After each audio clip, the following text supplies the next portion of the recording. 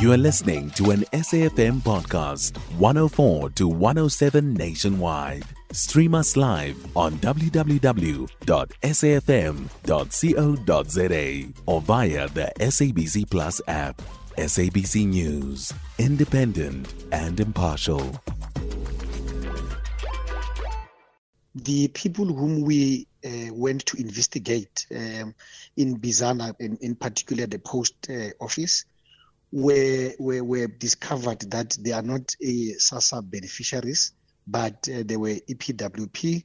However, we have made a commitment because of the intergovernmental relations that the problems which exist there, we will raise them with our counterpart from the Department of Transport.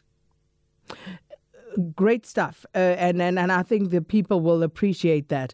However, the problems, as we heard there in that insert, that package there by Lubabalo Tata, people depend, and I don't have to explain this to you, Mr. Letsatsi. You understand the importance of this grant to the poorest of the poor.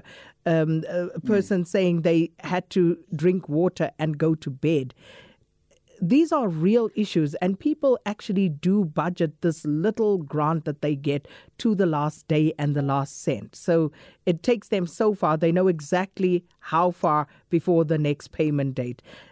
How do we then prevent a recurrence of people having to go and queue for no money or have all sorts of problems as a result of technical glitches? What can be done to eliminate this sort of problem? From the side of SASSA, Sakina, what we did, we acknowledge and accept that there were technical glitches in September. However, we were very clear that we cannot have technical glitches every month. I was going to say. Something must be done, and we need to make sure that when beneficiaries leave to go get their money, they do get it. And we got a promise from the Postbank that they will do things better. And I'm sure as much as we might have had some challenges, at least they performed very well in terms of distributing the money to the beneficiaries. And we made it very clear, Sakina, me and you would know that Ugogo would live where they stay, borrow 100 rand from the neighbor, get into a taxi, go to town to get money. And when they get there, there is no money. And these are some of the things which we raised very sharply with them.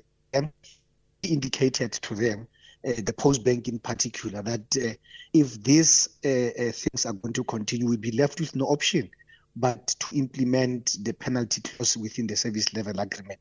But I can say now, we observed all over the country, and the payment went well. There might have been problems which were picked up there and there.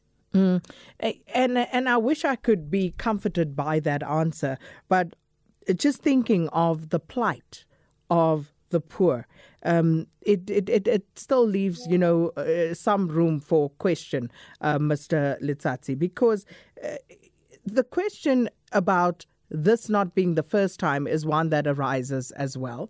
So again, you say if it happens again, it will trigger the penalty clause. Why hasn't it been triggered as yet? I like the example you make of the grannies who would borrow money, 100 rand. How many 100 rands must they use? And that 100 rand is a significant percentage of what they actually get paid. And nobody pays it back to them. True, Sakina, it's a lot of money. Some people might downplay it. 100 rand, it's indeed a lot of money. It can buy so many things.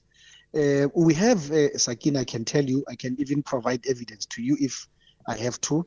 We have been implementing the penalty clause, but we thought, and now it's important that we need to calculate, and the punishment that we have to make sure that a Postbank would have to pay in terms of people being put at a disadvantaged level.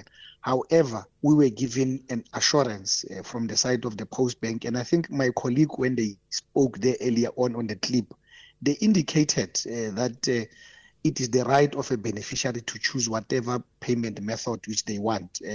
The card that they have, you can get your money from the merchants, you can get your money from the banks, but in case you feel aggrieved, and you are not happy, it is within your right as a beneficiary to bank X to bank Y.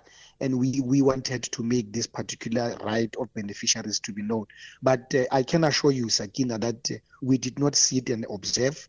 There were penalties which were implemented against the Postbank when there were glitches which were reported to us, because at the end of the day, Sakina, these are beneficiaries of SASSA.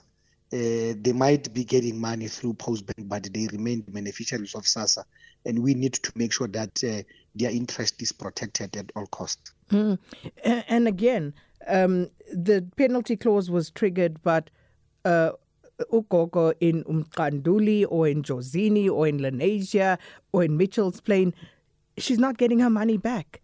She's paid that money. True, Sakina. What?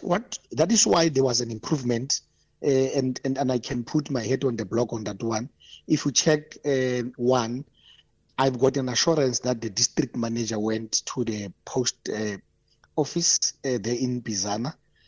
2, we on the record that all beneficiaries of SASSA were paid. In fact, the payment run is finished, so there's no SASSA beneficiary who has not been paid.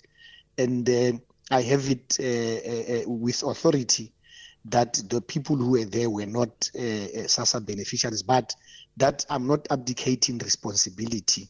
Hence, I took it upon myself that I will raise it with my counterpart, both in post office and with the Department of Transport. I acknowledge, Sakina, that we may not have, we do not have to put ourselves again in the situation where Ugogla gives borrow money, go down, and when she comes back empty-handed, and she's now not in a good terms with the neighbor. The neighbor thinks Ugoglamini is lying. The kids and the grandchildren are waiting. They want the bread to be put on top of the table. So those are the things that we have raised sharply so with our service provider, and we said they must make sure that things are done and are done properly. That is why, Sakina, can say to you, the systems were very better as compared to what happened in September.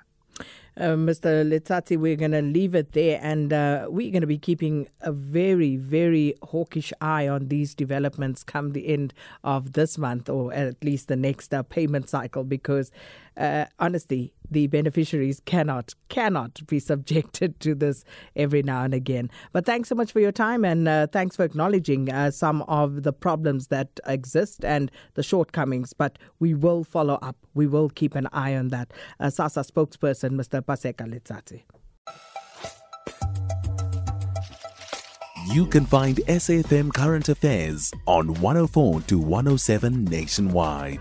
Our podcasts are available for download on all our digital platforms. SAFM, leading the conversation.